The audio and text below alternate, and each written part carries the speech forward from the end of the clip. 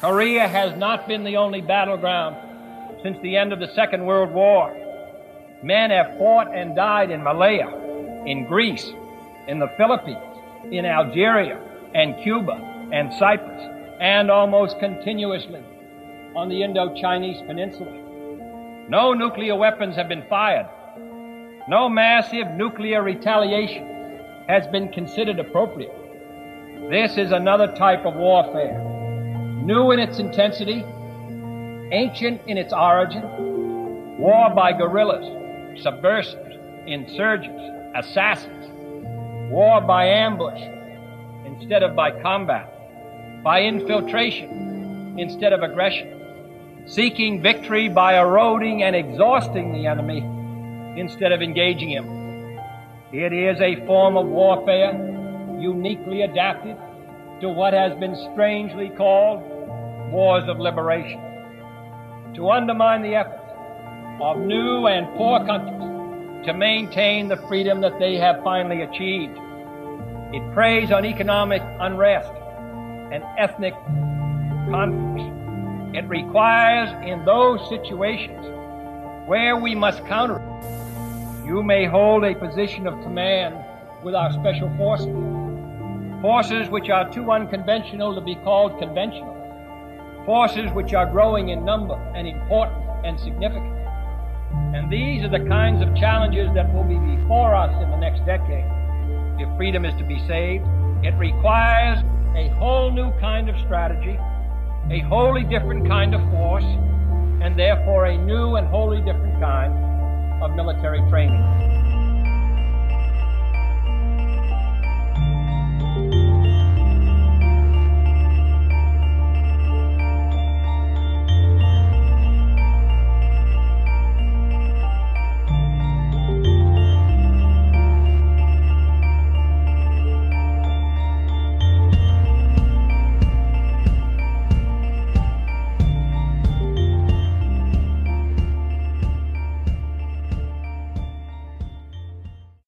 We're going to be discussing China, Russia, and what their governments are doing to subvert United States influence around the world, why they're doing it, and how they're doing it, and where they're doing it. Welcome to the Global Recon Podcast. I'm your host, John Hendricks. I had on with me to discuss these topics and many more H.P. Leffler. H.P. is a recently retired United States Army Green Beret, served for 20 years as an 18 Bravo weapons sergeant and an 18 Fox intel sergeant. So we talked about unconventional warfare. We talked about the Russians. We talked about the Chinese.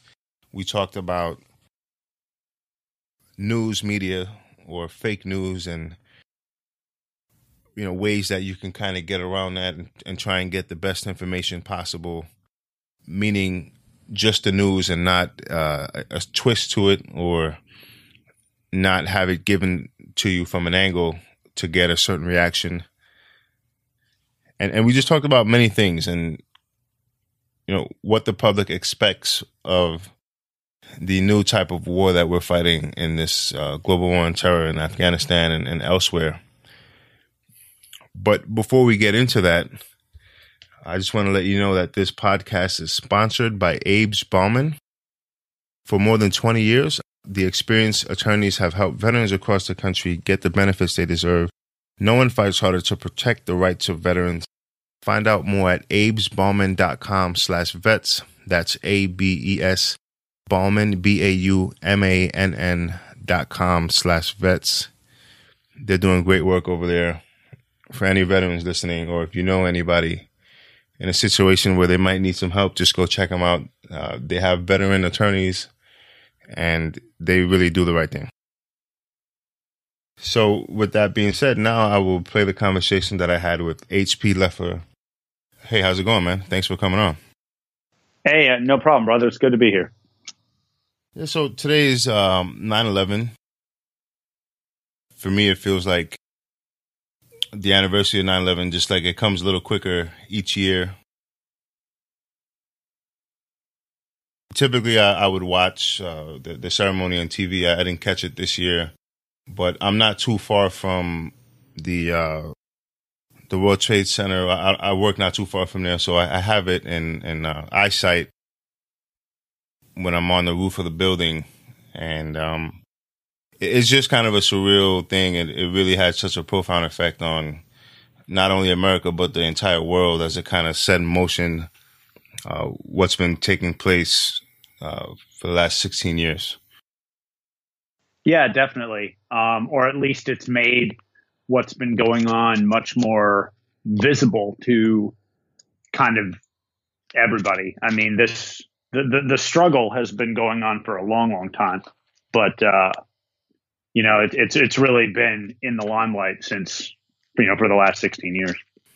And when you say struggle, are you referring to like the certain groups from the Middle East and Africa kind of fighting and conducting these type of attacks throughout the world? Well, I mean, I think if you look, there's been contention between the United States or the Western powers and, radical, Islamofascism, for lack of a better way of putting it. I am certainly not condemning the entire Islamic faith. I think to do so is ignorant to the point of lunacy. But this struggle between terrorism, especially Islamic terrorism, has been going on for a lot longer than September 11th. I mean, you can point to several terrorist examples.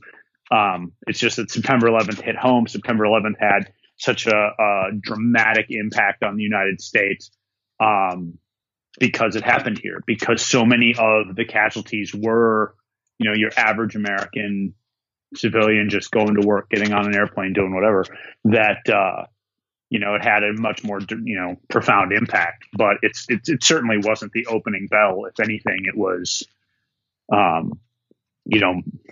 merely a kind of I guess, spectacular play in the game. But it definitely changed a lot of lives, myself included. Yeah, there was definitely, like you said, there was a lot of things happening prior to that. But, the U.S. government, there were some guys like you had the first World Trade Center bombing, and they had like a small team of federal agents kind of tracking those guys down. Mm-hmm. And they happened to be connected to Khalid Sheikh Mohammed, who was the kind of the mastermind of the attack, or was involved in a lot of the planning and organizing of the 9/11 attacks. But it almost seems like they didn't take it. I'm not going to say they didn't take it seriously, but it wasn't at like the forefront of kind of a foreign policy for the political leadership, so to speak. Well, yeah, I mean, the Clinton administration had different priorities, and again, I'm not trying to turn this into some political circus, but the Clinton administration had different priorities. The Clinton administration was, if you look at it from a certain point of view, the first post-Cold War presidential administration, and they had their policies were much more domestic in nature, and that's that's fine. It's just it didn't get the attention, and it's easy to sit here with the benefit of hindsight and say, "Oh, they should have known." Right. Working in the intelligence world, doing these things is very much like trying to do a jigsaw puzzle while blindfolded. The problem is that you've got 5 jigsaw puzzles all in the same box, and you don't know until you take the blindfold off whether you've got everything right. So it's it's easy, 2020 hindsight. Oh, they should have known this, they should have known that, and they should have known whatever. And of course, that's part of the lessons learned process. But yeah, I mean, there are certainly things that in retrospect we should have picked up on. But that can go all the way back to the Reagan administration and how we handled our withdrawal from Afghanistan. At the end of the Soviet occupation, There's any number of things that we could have done differently, but our priorities were in the wrong place. The Reagan administration's priorities were the Soviet Union. Whatever happened anywhere else was a sideshow at best and a circus at worst. The Clinton administration's priorities were much more domestic in nature. So something like international terrorism was not something that the Clinton administration was really prepared to engage. And, we saw that a number of times.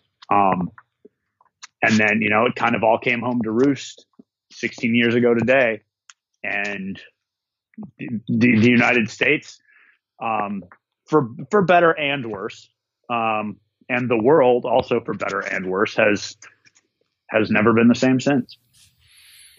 Yeah, it really changed the kind of the way we view security and things like that. I mean, before, security at airports was, compared to now, was like nothing almost. And, that's part of what the issue was. And it's, let's beef that up. But, like you said, a lot of these things have been happening, especially in like Africa and parts of the Middle East for a long time. Oh, yeah. I mean, there's, the Marine barracks bombing, the Khobar Towers attack, the attack on the American embassies. Hell, you could throw Pan Am, the Flight 103 bombing in there. You could throw, any number of terrorist incidents. The USS Cole, for example, all of these things going.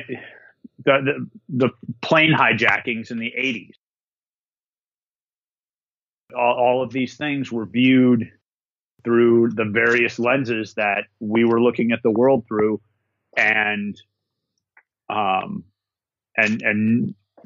it all sort of came home to roost 16 years ago today.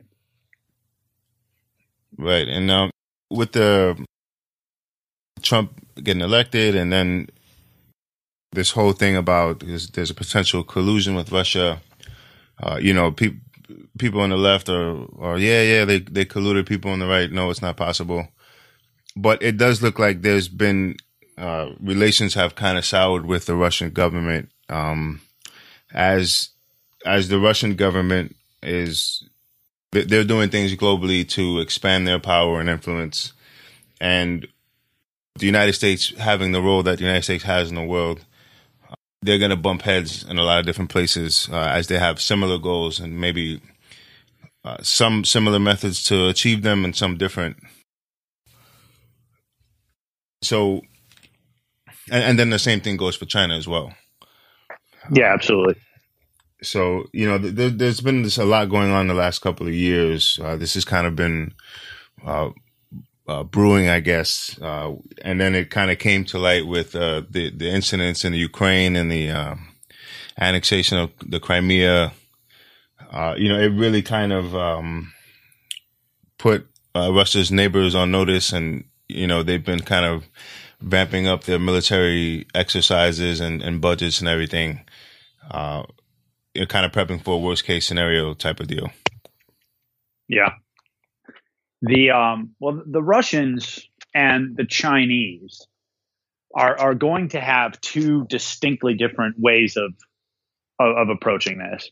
The Russians have a serious economic problem that has been a serious economic problem for Russia for as long as Russia's been Russia, in that they don't have a true warm weather port.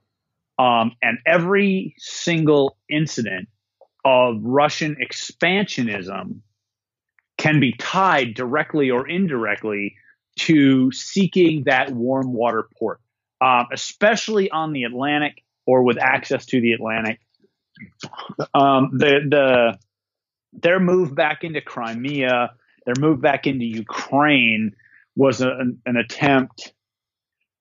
I mean, it was an attempt on several levels, but not insignificantly was to reclaim the warm weather port that Stalin had given up to the Ukrainians, when Ukraine was just another, Russian or Soviet Federation.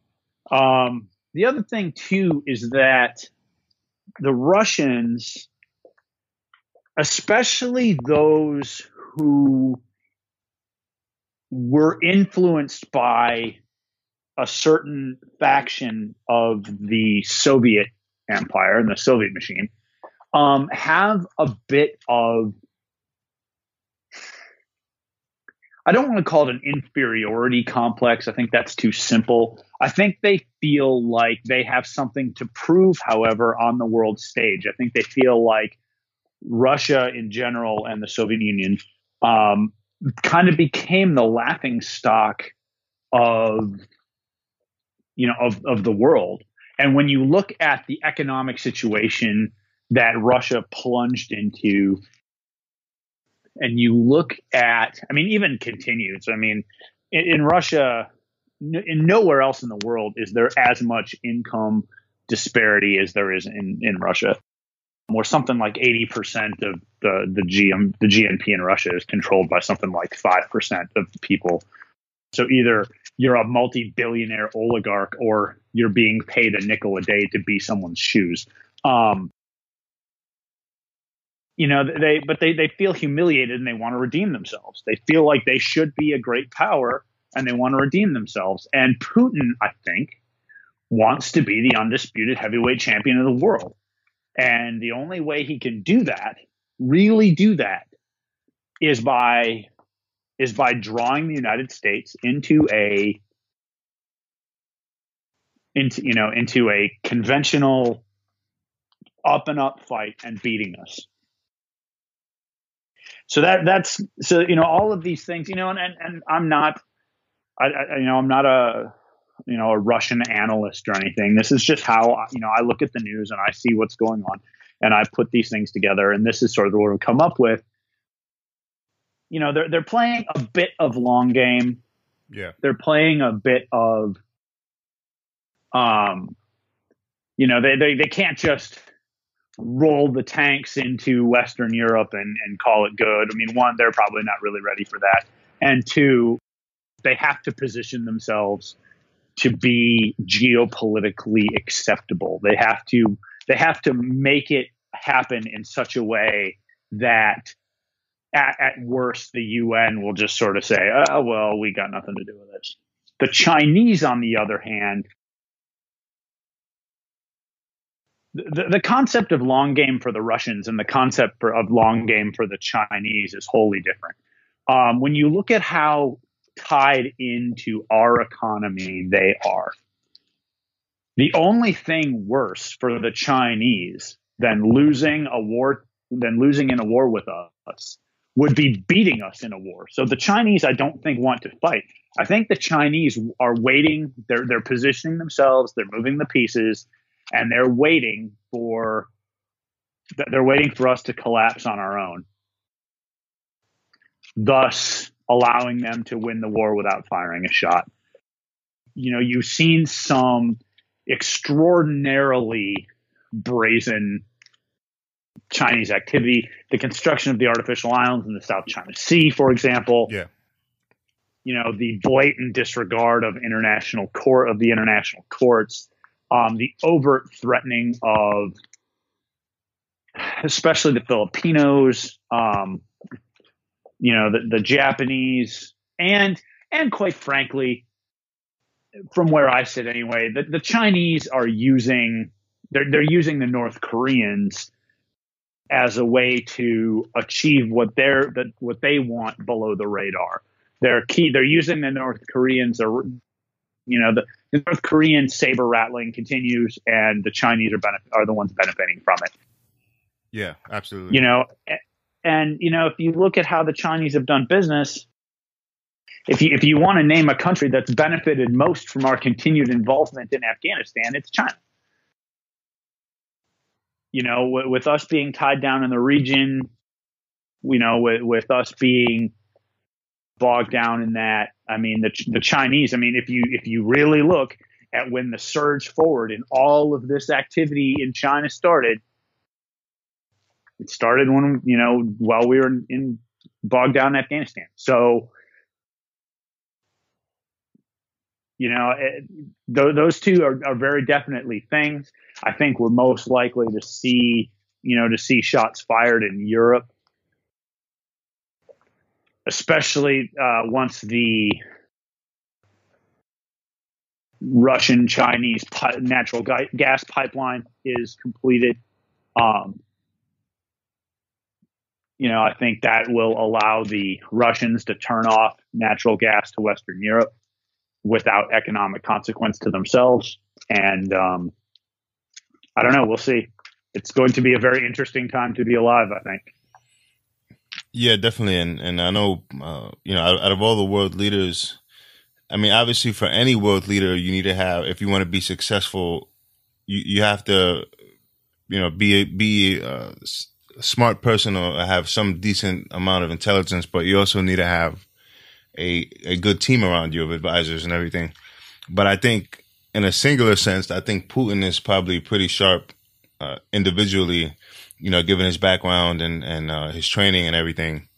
And I think you hit it on the head when you said that, there's some sort of almost like inferiority complex there where they feel like they need to prove themselves to the world. And I forget what it was. It might have been a reporter with Time Magazine. I don't remember exactly, but a couple of years ago, they spent, some time with Putin, as he done whatever he does, in his kind of daily activities. You mean riding a bear? Yeah, through the forest with no shirt on, firing an AK-47. Yeah. And what he said was what he felt like after he kind of looked back on his time there and looking over his notes and everything they'd done in terms of interviewing and whatnot, is that he got the impression that Putin feels like the West kind of looks down on Russia, and he felt like that is like the single most infuriating thing to Vladimir Putin, as a person.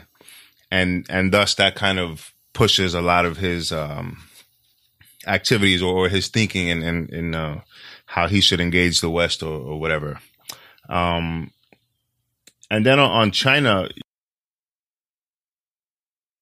everything you listed was I think pretty accurate, and I agree. But as well as they were doing a lot of like cyber attacks on American companies and like stealing information. I think there was like a DoD hack a while ago, where a lot of information was made available to hackers, and I think they really play the long game, or at least they're attempting and they're positioning themselves well to do that. Especially like you said with the islands that they're building, and they're putting like, military bases on them. They're having issues with some of those smaller East Asian countries like Vietnam, like the Philippines. But I know recently, with the Filipino president, they've kind of made some ground in having better relations, right? I haven't seen that. I'm not saying it's not possible. If it's recent in the news, I may have missed it. Or at frankly, least, I'm having a real hard time with the news these days because right. I just, you turn on the news and it's, any of your mainstream news sources, it's, anti-Trump shrieking, and then you turn on, your other option and it's fawning adoration, and I don't really want either of those things. Right. So I tend to watch Good Morning Football in the morning. Yeah. Yeah. It's an interesting point, on the news thing. It's like at this point, to get good information, you kind of have to go to a bunch of different places and just piece together the picture yourself or the puzzle yourself, Yeah. Well, my dad tells a story, and I don't know where he heard it or if it's true or allegorical. But, a Supreme Court justice was asked when he gets to the office every day, what's the first piece of paper? What's the first piece of the newspaper that he looks at? And he says the sports section. And the interviewer was confused. And, well, what do you mean? With all these things going on in the world and you're a Supreme Court justice, shouldn't you be paying a little bit more attention to this or to that or whatever else? And The Supreme Court justice says, well, in the sports section, it's the only section of the paper where the journalists are actually still trying to do their job. And that, unfortunately, that's how I see it. So I watch Good Morning Football in the morning, and then I go to the gym. Yeah. Well, it's gotten to a point where it's like objectivity is frowned upon. Like you can't have an opinion about something and that be your opinion on that specific subject. Like if you say XYZ about something, or you're a liberal, or if you say XYZ about this, then you're thrown on the conservative right wing, group. So it's kind of, I guess, sad in a way. We've kind of gotten to this point, this climate.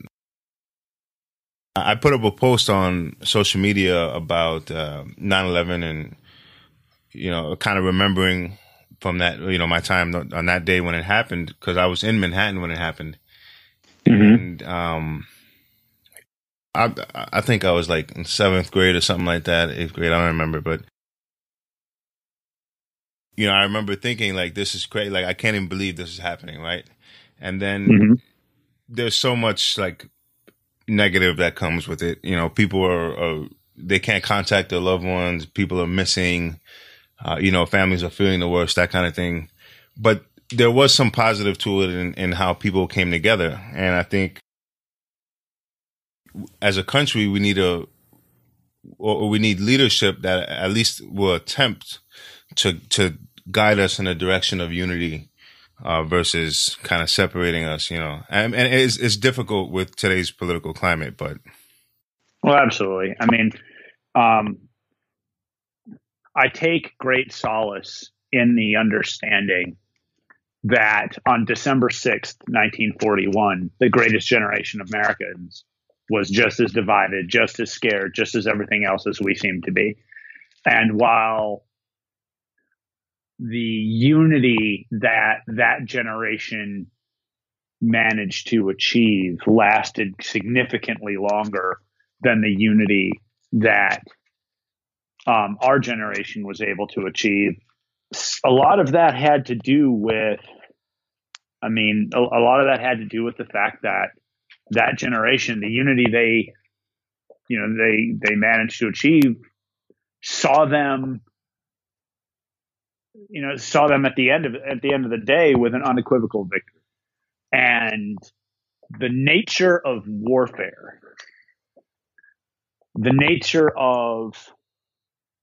warfare, no longer being the exclusive province of the nation state, has led to, you're not unequivocal victories. That's not going to be a thing. How do you, in the era of, in the era of, geopolitical do-gooding, for lack of a better way of putting it, you can't just roll in, crush your enemies, see them driven before you, and hear the lamentations of the women, and then go back home, have a shot of bourbon and smoke a cigar and call it a day. That's not the way the world works anymore. That's not the way war is anymore. And so, this concept of this unequivocal victory, it's like trying to hold sand. Yeah. And I don't think the national psyche has adapted to that. I think there's a large amount of misunderstanding about the nature of modern war that leads to a lot of frustration, especially on the part of people who aren't involved. And so it's a very difficult cocktail to come up with. How do we do this? How do we achieve this victory? Because I think I really want to believe that America is everything we've been promised that it is. Um, I would really like to believe that all of this stuff going on is just growing pains. It's a frustration with a lack of clear victory. It's a whatever. But it kind of feels like it might be more than that. And I guess time will tell. Yeah, that's a pretty good point about kind of the understanding of victory and what it means. I mean, like you said, the days of nation versus nation warfare is kind of over. I mean, not that it's necessarily over as a larger war couldn't happen, but what's been going on really has been small conflicts, and you're absolutely right. I think people just need to understand certain realities of that kind of warfare, but being so far removed from it in terms of a very small amount of people serving in the military, and then the news media kind of showing what they want about it, kind of angling a certain thing a certain way to get a certain reaction. I think that really kind of throws things off. And oh, absolutely. I mean, the news media, quite frankly, should be ashamed of themselves. And it's been going on for a while, and it's especially bad now. But much like any other organization like that, they're not going to accept external criticism. That's that criticism. They're going to have to figure that out for themselves.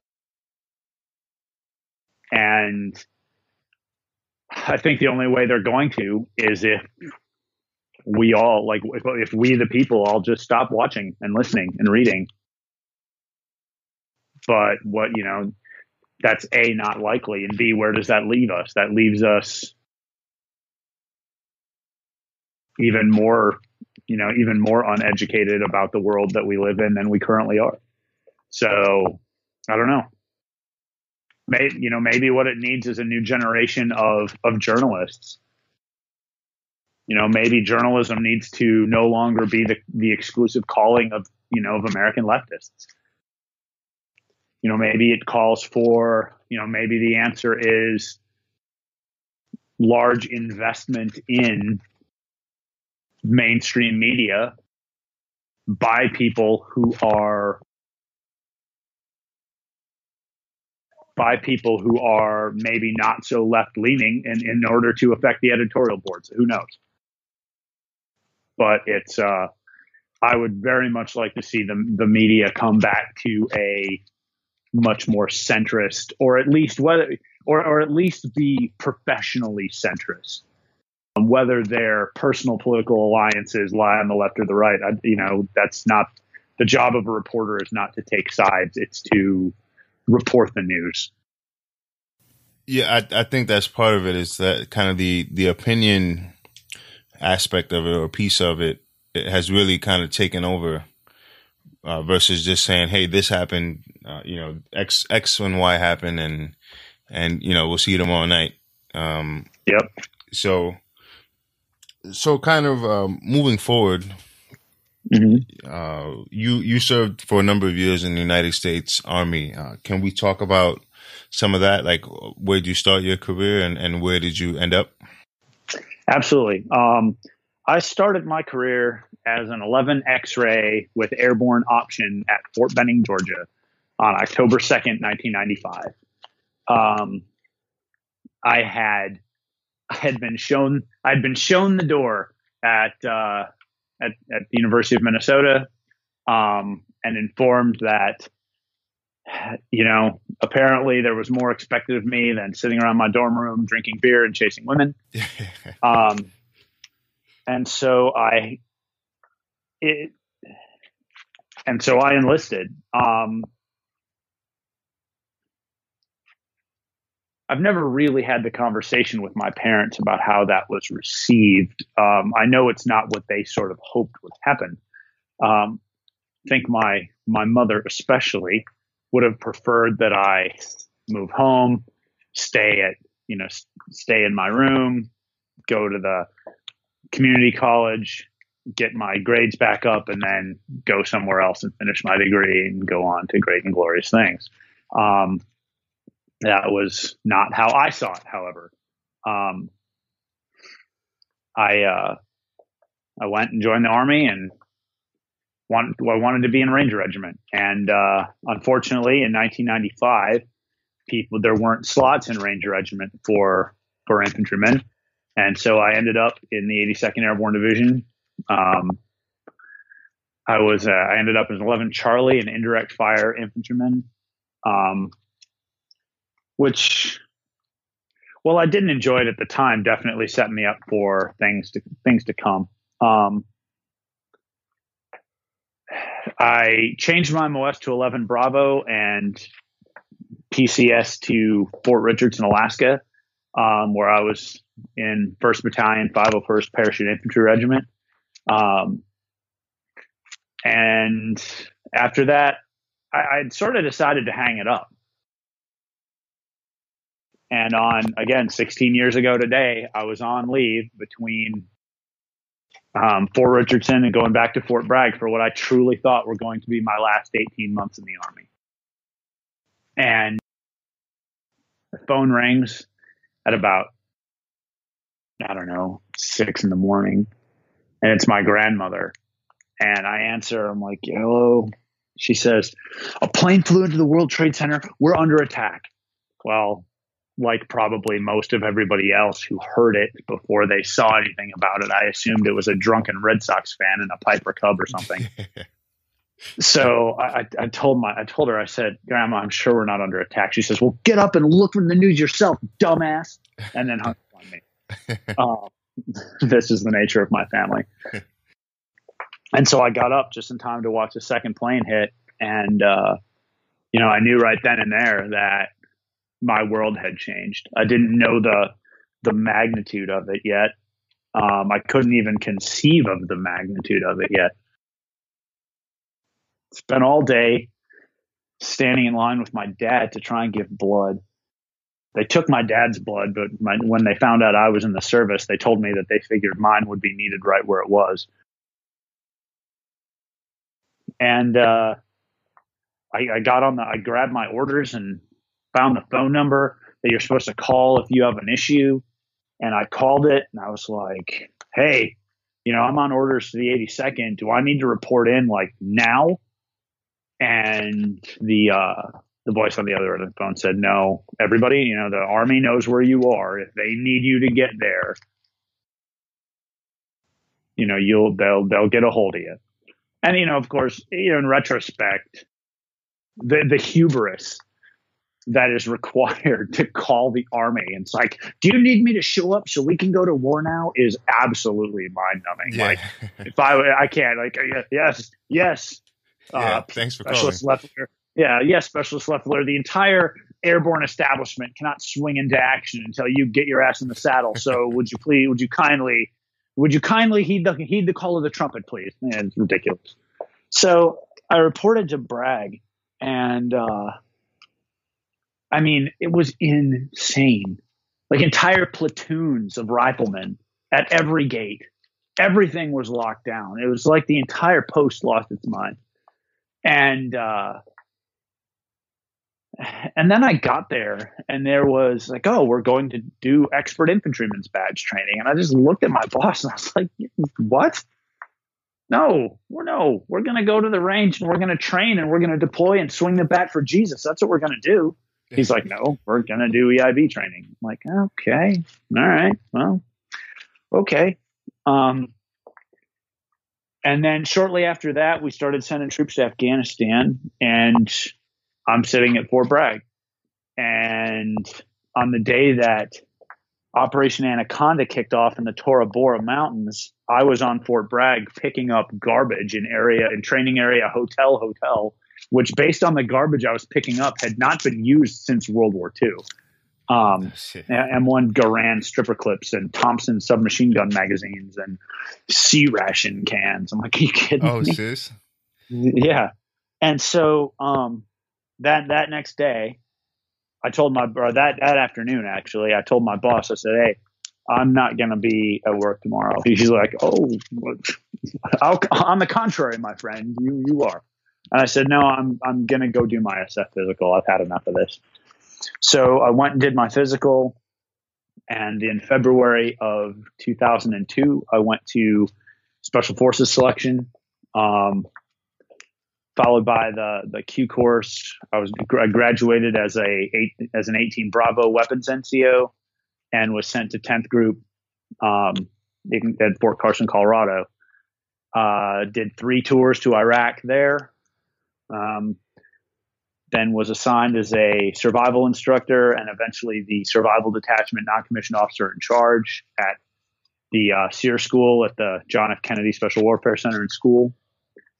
After that, I had the opportunity to serve with 1st Battalion, 10th Group in Stuttgart, Germany. My boss at SEER had he was a 10th Group guy, and he had gotten a company to be the sergeant major of in Germany. And he came to me and said, hey, you want to come to Germany with me? I hadn't really thought of that at the time. At the time, I was looking forward to getting back to Colorado. But it occurred to me, I was like, when I'm 60, I don't want to be able to look in the mirror and tell myself, you had the opportunity to live in Europe and you didn't do it. Right. So I got to Germany, and everything I thought would be the case about Germany was not. I kind of thought it'd be just like America, but in German, no. So it took a bit of getting used to. I was supposed to be let me back up. When I got to Germany and I reported in, most of the company was in Afghanistan because 110 was supporting the ISAF soft mission. And we were working with, other European special operations units with ISAF in Afghanistan. But one of the teams that was spinning up to deploy, the team sergeant was Daniel Slim Adams. And Dan Adams had been a 3rd Group guy, but he and I had served together in the 501st in Alaska, and so we knew each other. And I showed up in the company. I was an experienced 18 Bravo. He had a very young team. And he asked me if I would be his senior weapons guy. And I said, yeah, of course. I'm just going to need a couple of weeks to get to settle my affairs. And he said, okay. And we started everything down that path. And I started getting the team's weapons stuff set. And then he calls me up one day and he says, hey, the sergeant major has spoken. He's like, you're a Halo jump master. Halo jump masters go to Halo teams. So you're going to be on 2-4, thanks, man. And I was like, I'm sorry. And then 10 days after that, actually on September 13th, Slim Adams was killed in Afghanistan. Oh, wow. Which was kind of a kick in the nuts. And so I was the senior weapons guy for a while on ODA 024, using the old numbering system. The new numbering system would be ODA 0124. And then Sergeant Major comes to me and says, hey, Lef, we're really short on 18 Foxes. I said, okay. He says, would you consider going to the 18 Fox course? And I said, sure, I'll go to the 18 Fox course. So I went back to North Carolina for 4.5 months for the 18 Fox course, came back, deployed, and then the team was already gone. I immediately deployed to Afghanistan. Came back from Afghanistan and pretty much turned right around and went back to Afghanistan to do some other stuff. And then came back, was in Germany the rest of the time in Germany, and then took an assignment to be an ROTC instructor. I thought it would be something different. I thought it would be something new. I thought it would be an opportunity to kind of chill out. And it was definitely different. I thought I was going to have a very tangible and positive impact on the next generation of junior officers. I guess time will tell if I was successful in that. But while I was there, I made the decision that I'd had quite enough of this. Thank you very much. And decided to retire. And as of 1 September, 10 days ago, I am now retired from the Army. Oh, right. I remember you in the process, man. Congratulations. Yeah, thanks, man. So what's that, a total of how many years in? 21 years, 10 months, so many days. I don't know. Yeah. Yeah, it's a long time. And you know, especially being in special forces, you know, when we're talking about understanding, you know, the nature of the conflict of what we're fighting today and whatnot, that's kind of the bread and butter of what Green Berets do. And just a quick question, the you going back to the 18 Fox course, is that kind of unusual for a guy who's already, you know, had a couple of deployments and whatnot? No, not at all. In fact, 18 Fox is not a basic Special Forces MOS. So you have to, you go to selection and you go to the Q course in one of the 4 basic MOSs. And then if you want to be an 18 Fox, you then have to go back to the course. Oh, okay. I didn't know that. Afterwards. So, okay, yeah. So as a Green Beret and you know, multiple deployments, I guess Iraq, Afghanistan are a little bit different in the nature of you know, fighting over there or whatnot. But absolutely, you know, what you guys specialize in, specifically Green Berets, is unconventional warfare and, you know, countering or empowering groups in countries where there's conflict. Yeah. And that's pretty much what the conflict is today, is really just unconventional warfare. Small groups of individuals, they fire a shot, drop their rifle, blend in with the local populace. It's a different kind of ball game from what they were doing in World War II or even Korea. I guess Vietnam was kind of the beginning of that fighting style, but also the terrain in Vietnam made it unique in itself. Well, actually, guerrilla warfare, unconventional warfare is much older than that. Yeah. Right. And special forces actually gets its start from the Jedburghs and the OGs and the Detachment 101 and 202 of the Office of Strategic Services. Right. It's a lot easier. It's a lot easier to be the guerrilla than it is to try and counter it. Right. You know, you really need to understand the culture that you're dealing with. And that it's one thing to understand, say, the French or the Belgians, or, you know, it's a whole other ball game to try to understand, you know, the Iraqis or the Afghans. You know, especially getting involved in an internal struggle. It's not like, you know, it's not like even dealing with Afghanistan in the 80s where we were helping them throw the Soviets out. It's not like jumping into France to help them throw out the Germans. I mean, this was the stuff going on we were the invaders. We were the ones that they were going to see as, you know, as the army of occupation. So honestly, to achieve what we did is nothing short of remarkable.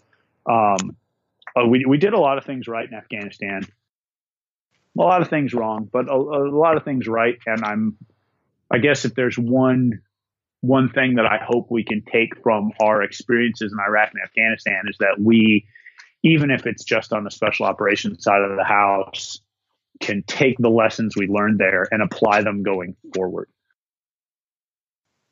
Expecting expecting the big time decision makers at DoD level to do that is probably asking too much. But hope springs eternal in the human heart.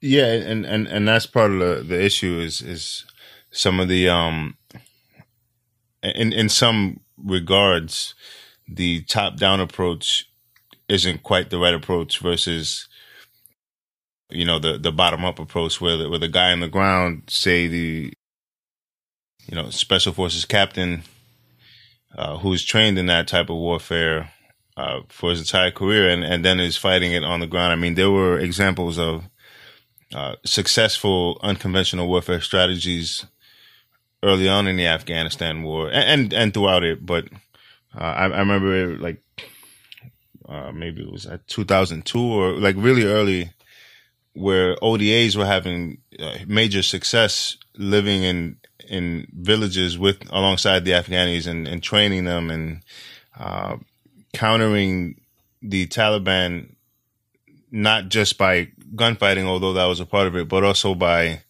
working with the local population, figuring out what they needed, helping rebuild the towns and that kind of thing. And it was really effective.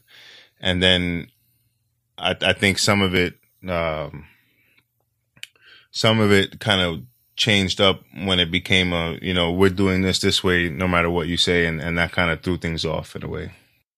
Well, there is a book written by, and I can't remember his name, Garnier maybe, but he had been he'd been the CIA station chief in Islamabad, Pakistan, from 1999 to 2002, and he states that there was essentially two separate American-Afghan wars.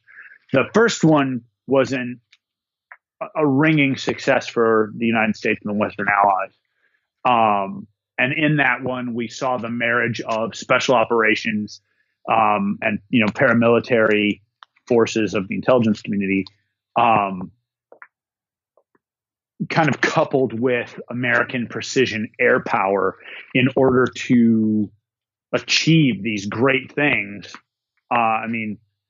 From the day, the book is titled 88 Days to Kandahar, and it references the fact that 88 days after September 11th, we had kicked the Taliban out of Kandahar. And that things started to go sideways once we started committing, conventional American combat troops to the contest. I don't know, obviously he was in a much better position to observe this than I was. But, and frankly, by the time I got to Afghanistan, it was the way it was. So it's very difficult to say that, yes, there was better then or better, whatever. It's just tough to tell. And I don't have the pedigree to start making commentary about, decisions at that level or the nature of the fight. All I know is that when I was in Afghanistan, the Afghans knew we were leaving, and they treated us like they knew we were leaving. And so it was very difficult to accomplish anything, especially things that we needed Afghan cooperation for, because they knew we were leaving. Right. So to them, it's just like, why am I going to risk everything when these guys are going to leave at some point and I still have to stay here and deal with these guys? Yeah. And and not only that, I think that in both Iraq and Afghanistan is the more glaring example. We expected too much too fast. The way I put it is this: from the day that Cornwallis surrendered at Yorktown until the time that the United States could say that we are a reasonable, self-governing nation state was about 100 years. 100 years on when we had the whole continent to ourselves. And again, I'm not going to get into, how Native Americans were treated. I'm keeping this at the big conceptual level now. We had a continent all to ourselves. We had all the natural resources we could possibly imagine. We had all the room we needed. Americans were at least as well educated as anybody else was anywhere else in the world. We had better food. We were healthier. And it took us 100 years. We expect a country with, at least in the case of Afghanistan, 3% mean literacy rate. In the face of the most malignant insurgency the world has ever seen, they have natural resources, but they can't access them. Right. To stand up a Jeffersonian democracy in a decade? Oh, okay. This makes sense. And when they were unable to do that, or unwilling to do that, or whatever, we chose to view that as them, I don't know, not being grateful to us, not being whatever, and enthusiasm for the effort in Afghanistan, waned quickly. And so I think we reached too far. I think we tried to impose too much of our cultural norms on their culture. You don't turn the Titanic on a dime. Cultures don't change overnight. And so, every single thing that we did, maybe even especially the things that we did with the most benign intent, were viewed by some of the Afghans that we probably could have won over as threats to their culture. And therefore, which is one of the reasons why we were never really able to stomp out the Taliban, and we never won the war of ideals, because we didn't understand the language in which the Afghans needed to be engaged. We didn't understand the way in which support for what we were trying to do could be won. And that's unfortunate, because we dumped a lot of money into Afghanistan. We lost a lot of people in Afghanistan, and things are still going on in Afghanistan. So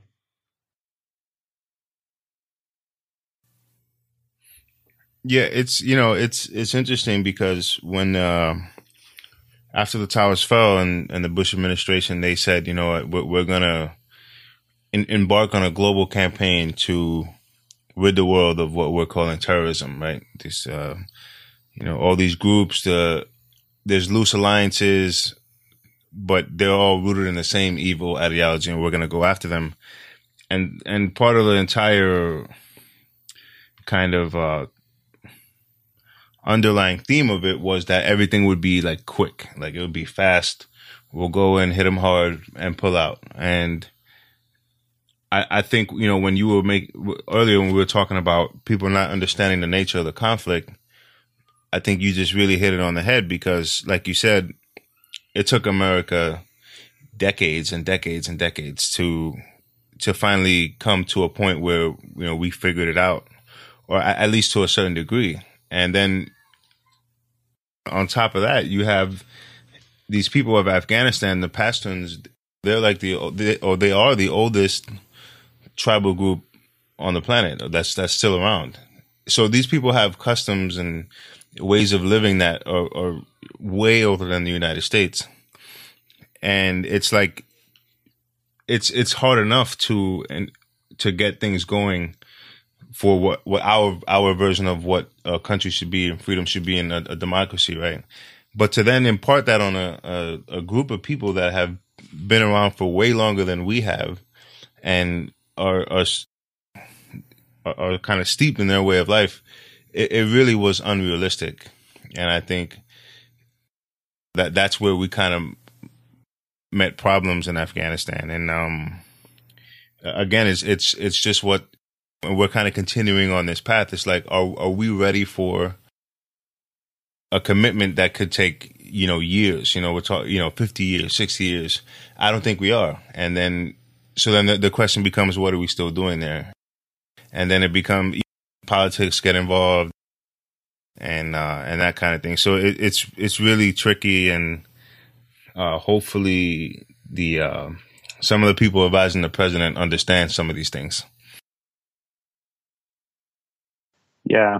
Well, I guess we will see.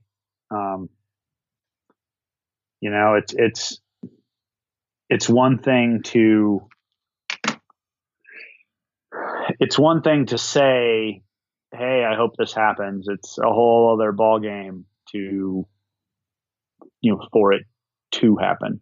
I guess we'll see. I mean, there are people out there who are brilliant in these areas. And it would be really nice to see, it'd be really nice to see the president or any president engage their services or listen to them. I mean, a lot of these people are still in uniform, so they technically already work for the government. But that's that. Now we're talking about things that are so far beyond my pay grade and so far beyond anything that I have any experience in, that now, now we might as well be talking about lightsaber design. I mean, whatever. Okay, so kind of moving forward now, would you be okay with sharing a story with the audience from your time in the service? Could be a time that you were deployed or in training, or something that was kind of profound to you.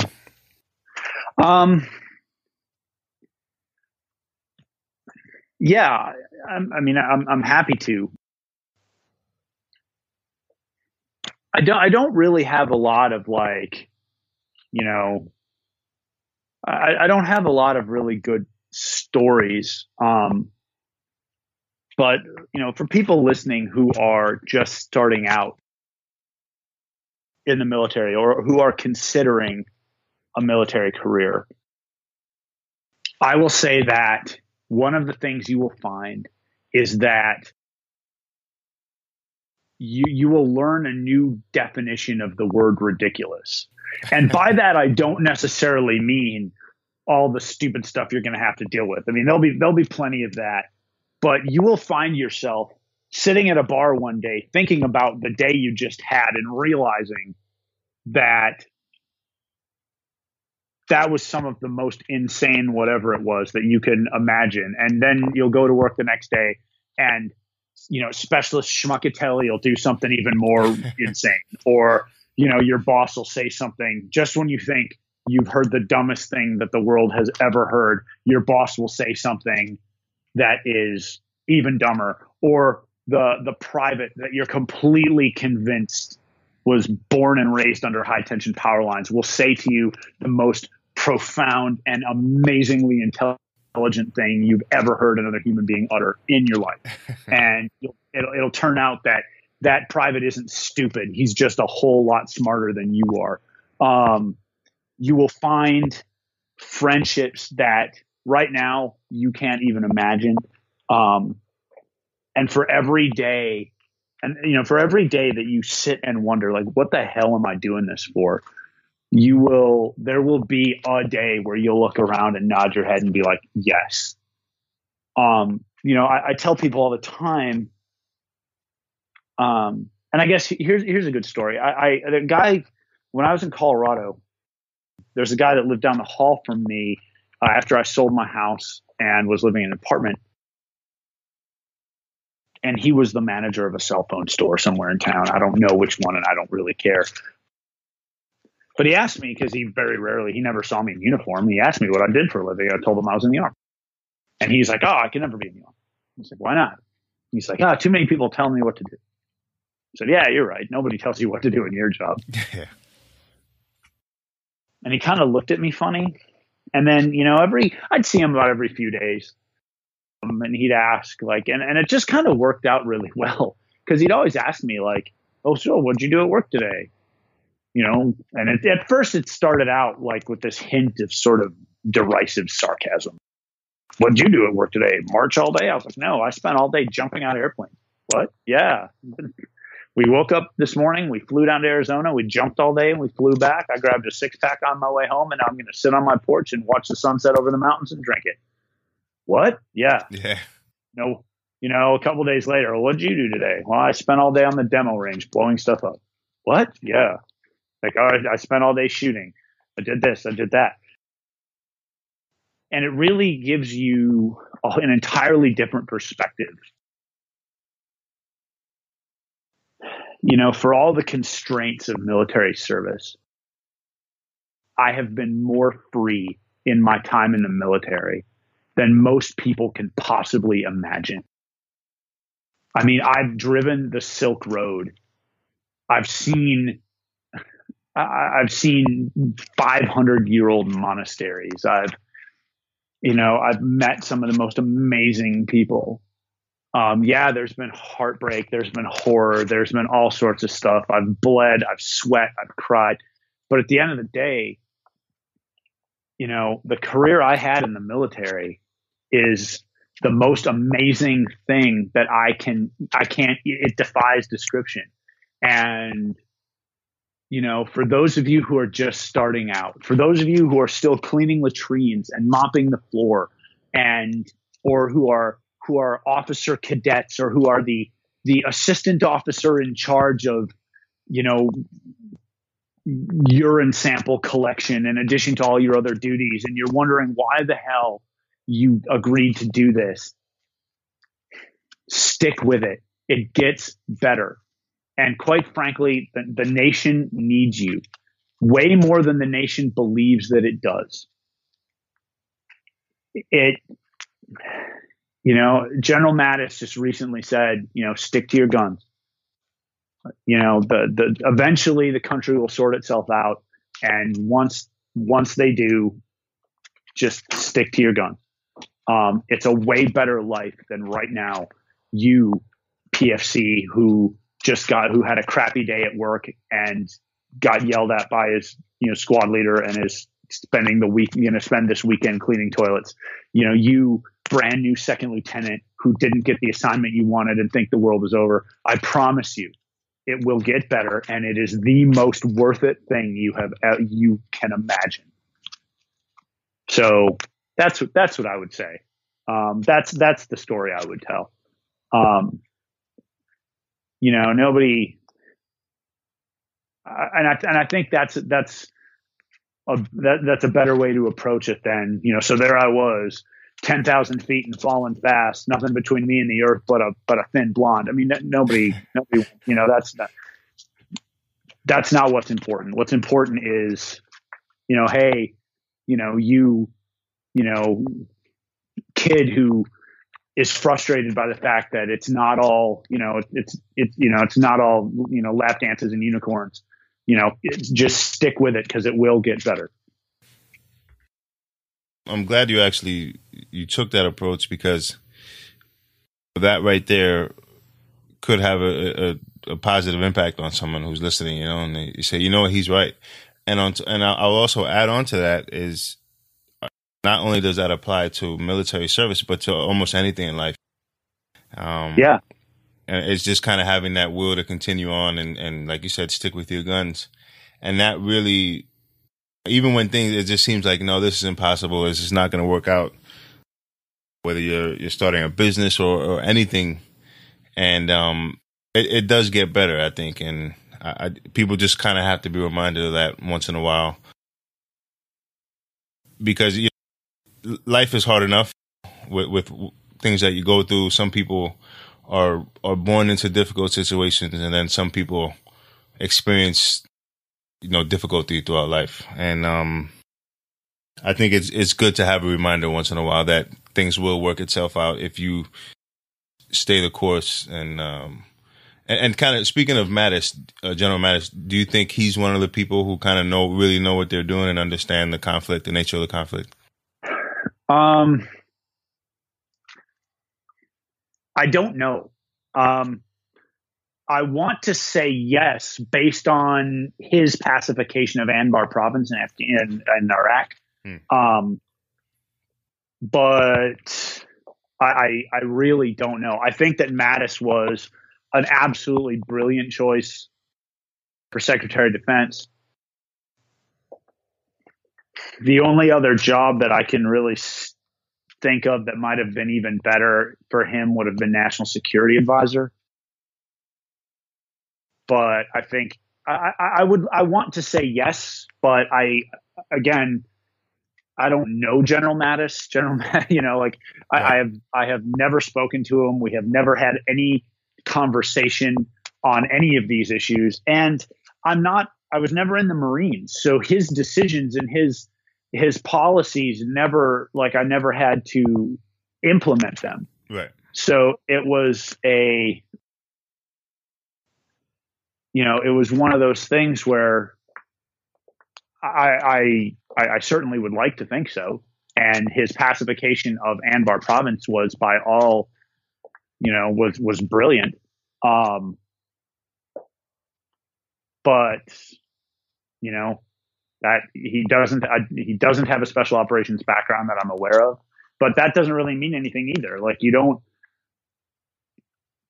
need to be a pilot to understand how an airfoil works. You don't need to be a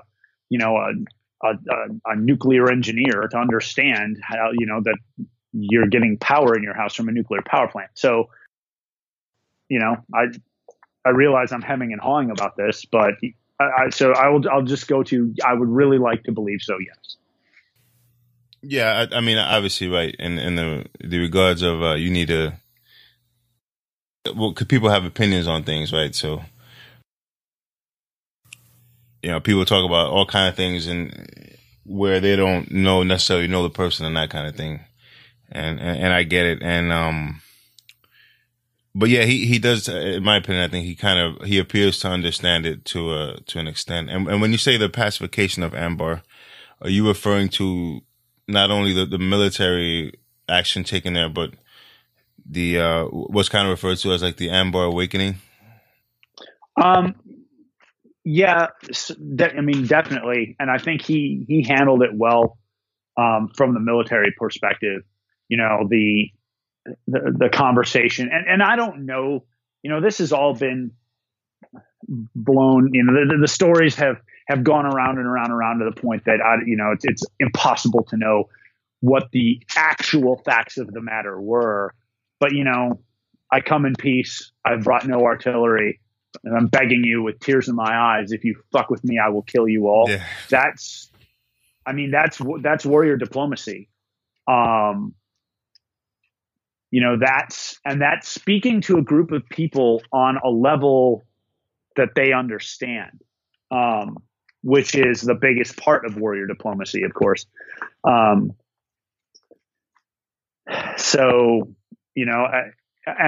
the bottom line is that until General Mattis got to Anbar, no one else on the American side of the argument was able to make even a dent. Now, I don't, that may just have been because nobody else was willing to look at these tribal leaders and say, I will kill you if you keep messing with me. Or what? Because again, I'm not present at any of these things. I have no visibility on it. So I don't know why the others were failing and why General Mattis succeeded. All I know is that everyone else failed and he succeeded. Right. All right. So you just officially retired a couple of days ago, but that process is kind of ongoing, right? It takes a couple of months, or I believe so. And you have what it appears to me to be like a passion, and you're kind of working towards something. Can we talk about that? Yeah, absolutely. I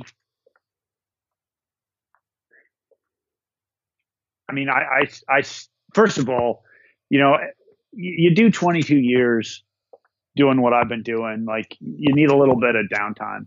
I still enjoy training. I like to go to the gym. I like to go to the range. I like to do all this stuff.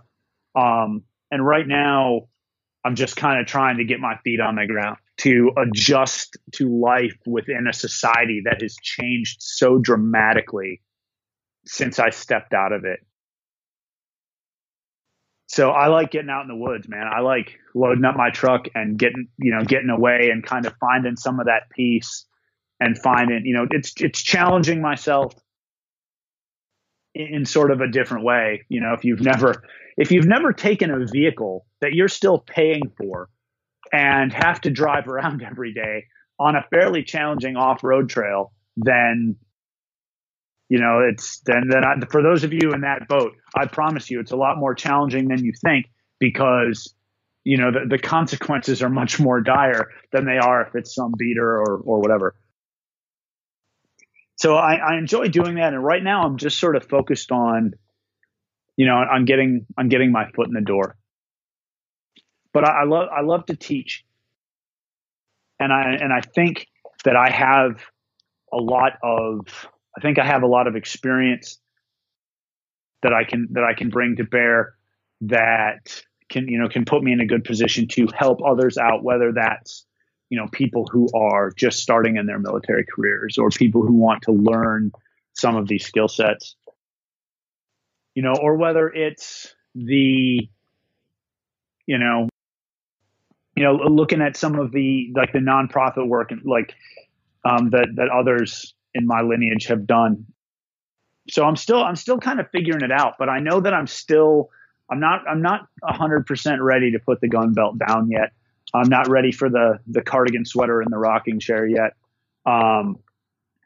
So I definitely have a passion for doing these things. It's just, right now I'm focused on kind of getting my feet on the ground and figuring out what direction I'm going to go. And then figuring out a way to kind of put all that stuff together, if that makes sense. No, it does. It does. Absolutely. It's a pretty big shift, and I have to take my hat off to a lot of the guys that have gone before me that have made these successful transitions and have started these companies and are doing great things. Aaron at Guerrilla Approach, and Lauren and Brian with the stuff they're doing. It's just brilliant. And so, as I move forward and I start getting more ready to look into that for myself, I definitely want to, reach out to those cats and see how they, see how they kind of got started. And, again, there's no need, as we say often, there's no need to reinvent the wheel. Right. Maybe I'll just put spinner hubcaps on mine. Who knows? But, I definitely, I want to be, I tend to look back to people who have gone before me in the transition. A lot of times I tend to look back to the Office of Strategic Services and the JEDs and the OGs for, my ideas on, for concepts on how I want to be going forward. Now that my time in the sun is over. And, I look at these dudes, and these dudes were, ambassadors and college professors and, directors of Central Intelligence and all of these things. And I just, at the end of the day, and this might sound a little corny, but when I shake these guys' hands in Valhalla, I don't want to be embarrassed with the person that they see in front of them. And so, again, I'm not really prepared to tell you specifically like, oh, hey, look for me, I'll be at SHOT, look for da. But I mean, there's more stuff coming for me. It's just a question of figuring out what that's going to look like and how that's going to go. And I know that may not be exactly, the answer you had in mind, but I can't give you any more specifics than that. Right now, I'm looking at putting rock sliders and a roof rack on my truck and spending a few days up in the North Woods, my home state of Minnesota, and taking in a Gopher football game this weekend, and and going and hopefully watching hopefully watching the Vikings stick it to the Saints here in a few minutes. Oh yeah, that's coming up. Yeah. So yeah, no, it's I appreciate that kind of response, because when I listen to you say that, it's demonstrating like you're kind of breaking down your thought process and the way you're looking at it. And I think the part about where you're shaking hands with the guys who went before you, and you want to kind of stand proud, because obviously you serve, so you guys have that in common, and then you want to equally affect and stand proud post military. I mean, I think that's a great motivation, and for anyone listening, I hopefully you can take some lessons from that in regards to how you want to move forward in life, right? Like you need some type of motivation, and I think looking back at history, and it's something that I do myself, so I kind of feel you on that. I think the way you go about things is, as important as the end result. I don't know if that makes any sense. It absolutely does.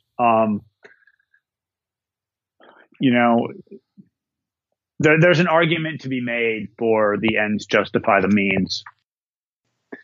And that may be true in certain circumstances and in certain, certain events. But if you build your life on that, I think you're going to find that you won't be the person looking back at you in the mirror won't be the person that you want to be looking back at you in the mirror. And, it's one thing to justify that in your mind if it's some one specific instance, but if, it matters how you got to where you're at. It may not matter to others, but you can lie to everybody in the world. You can't lie to yourself. If you have to ask yourself, is this the right thing to do? Then the answer is almost certainly no, it is not. And so I'm very much trying to keep that in mind also. And honestly, just to kind of keep the faith, I mean, you spend a long time doing something where there's a path for you. And yeah, you have a certain amount of self-control over how you navigate that path or the directions you want that path to take you.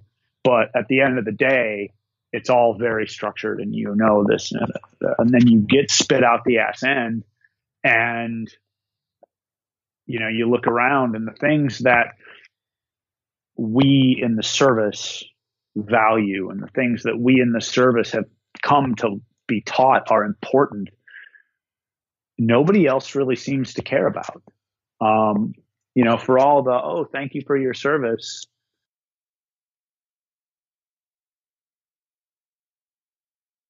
And it can be a scary place on the outside. And so taking, for those of you, just like I talked to people who are just starting their careers or just contemplating a military career. For those of you who are freshly out or are about to be out, and maybe the world didn't align the way you thought it would, because Lord knows it didn't for me. I never for a second thought I wouldn't be walking away from the military without a job in hand. I never for a second believed that I truly believed when I was told that employers would come beating down my door to hire me. And, in retrospect, it's like, that's ridiculous. No, they're not. But, for those of you out there who are getting towards the ass end of your career,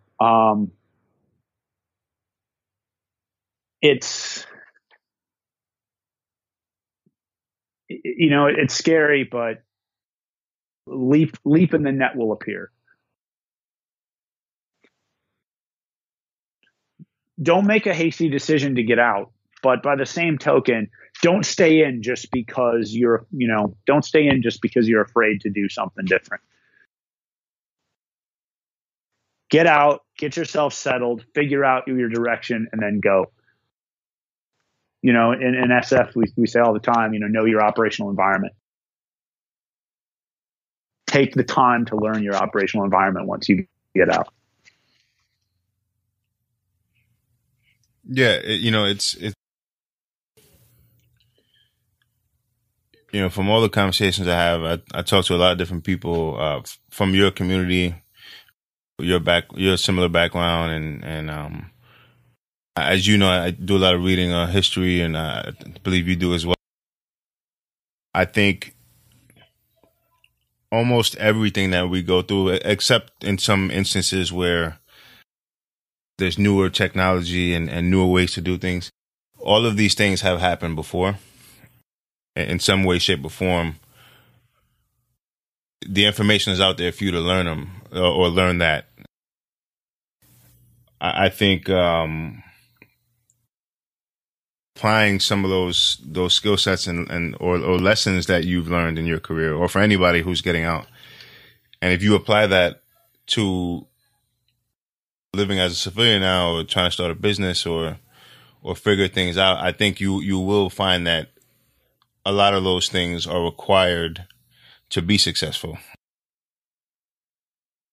I'm glad that you said some of the things you said. I think in terms of kind of doing things for the right reason, I think that's important. I'll also say that things like being happy and appreciating where you're at in life, because there are people who have achieved, whatever their goal is, they want to be a doctor or something, and they do it, and they find that there's something missing, they're not exactly satisfied. So I feel like, at least for me, like I've, as human beings, we should continue to have an objective, figure out what we need to reach that objective, and continue to seek and understand. And I feel like that way you're always learning and you're always growing. And I feel like that's something that needs to happen in order for you to feel like it's worth living. You know what I mean? No, absolutely. Absolutely. I mean, we're not, especially people that have spent time in the military, we're very goal oriented, and, having something that we're constantly working for. I mean, that's an important part of who we are. And it's important as a motivator to, making ourselves the best version of ourselves we can be, whether that's chasing down a PhD or being able to squat 1,000 pounds or, whatever it is. It's something that gives us purpose in life. And, purpose is one of those things that you just can't, there's no replacing it. Yeah, absolutely. So, and the other thing is, and this is kind of to everybody, don't expect it to be easy all the time. Don't expect it to be fun all the time. You're allowed to be afraid. You're allowed to be frustrated. You're allowed to be, everything. And you're going to be all of those things. It's okay.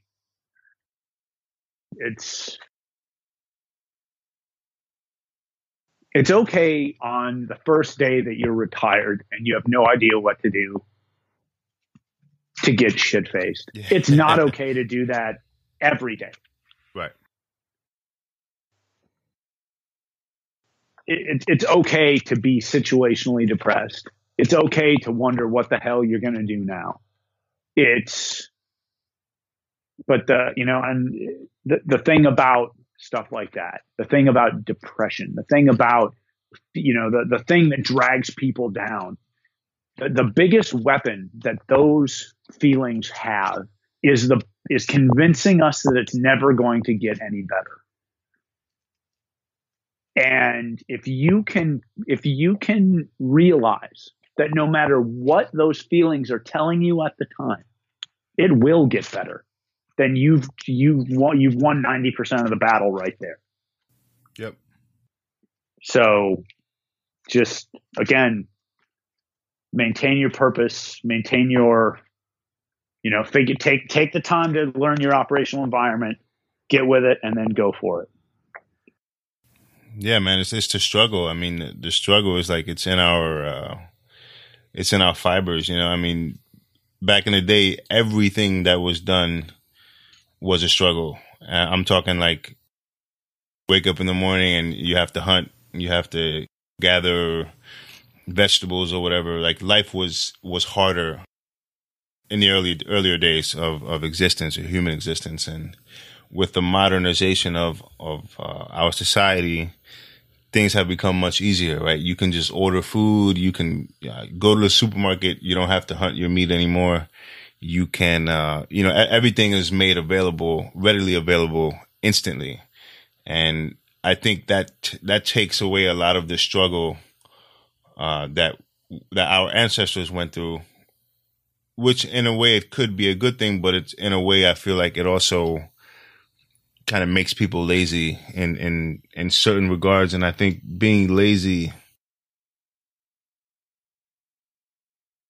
can then certain lessons about life kind of go over your head, and things that you would notice if you were really working hard and working towards your goal, or living the dream, so to speak, you kind of miss it completely. So, it's just something to think about, right? Yeah, no, absolutely.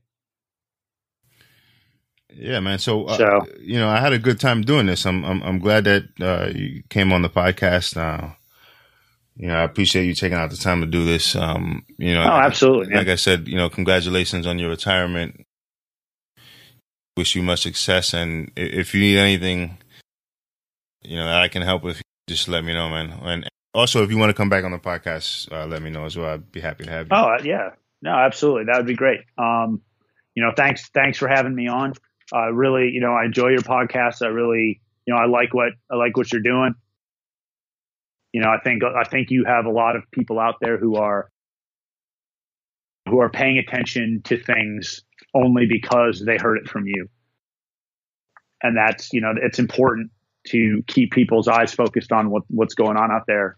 And I think you give people a voice that they wouldn't otherwise have. And, if me coming on, if I can provide to that voice, if I can, help pass some of the knowledge that I've accumulated over my time in the service and my time on planet Earth, and it can help somebody else, whether it's someone just starting their career or just ending it or in the middle of it or whatever, then I'm more than happy to do that. Awesome, man. Yeah. Once again, thank you for coming on, and thank you for your service as well. Of course, brother. Leffler will be coming on a little more often to co-host some episodes and bring you guys some tangible information, things that'll help you survive a little better in certain situations, or things that'll help improve your day-to-day life. As he spent 20 years in the United States Army, the majority of that in Special Forces, and just give you guys things that you can really use to help you with your travels and things like that. So be on the lookout for Lef to be on the podcast a little more. As always, I encourage you guys to subscribe to the podcast on iTunes. Leave us a review. iTunes is for the Apple users, iPhones, and we have SoundCloud for Android users. On SoundCloud, just search Global Recon Podcast. Leave us a review. Download it, share it with your friends and family. And that way we'll know that you guys are appreciating what we're doing, and we need to continue these efforts to bring you good content each week. My website is www.globalrecon.net. My Instagram account is IGRecon. The second account is Black Ops Matter. Chantel Taylor, my co-host, her military account is mission_critical. She wrote a very good book called Battle Worn, the Memoir of a Combat Medic in Afghanistan. Check it out. Available anywhere books are sold. The easiest place is probably Amazon. And check out Leffler on Instagram at forerunner.freyja. So that's for the number 4 runner.FREYJA. And he's posting pretty consistently on there. Anything he's got going on, you can keep up with him there. All right, we'll see you guys in a couple of days with another episode. Peace.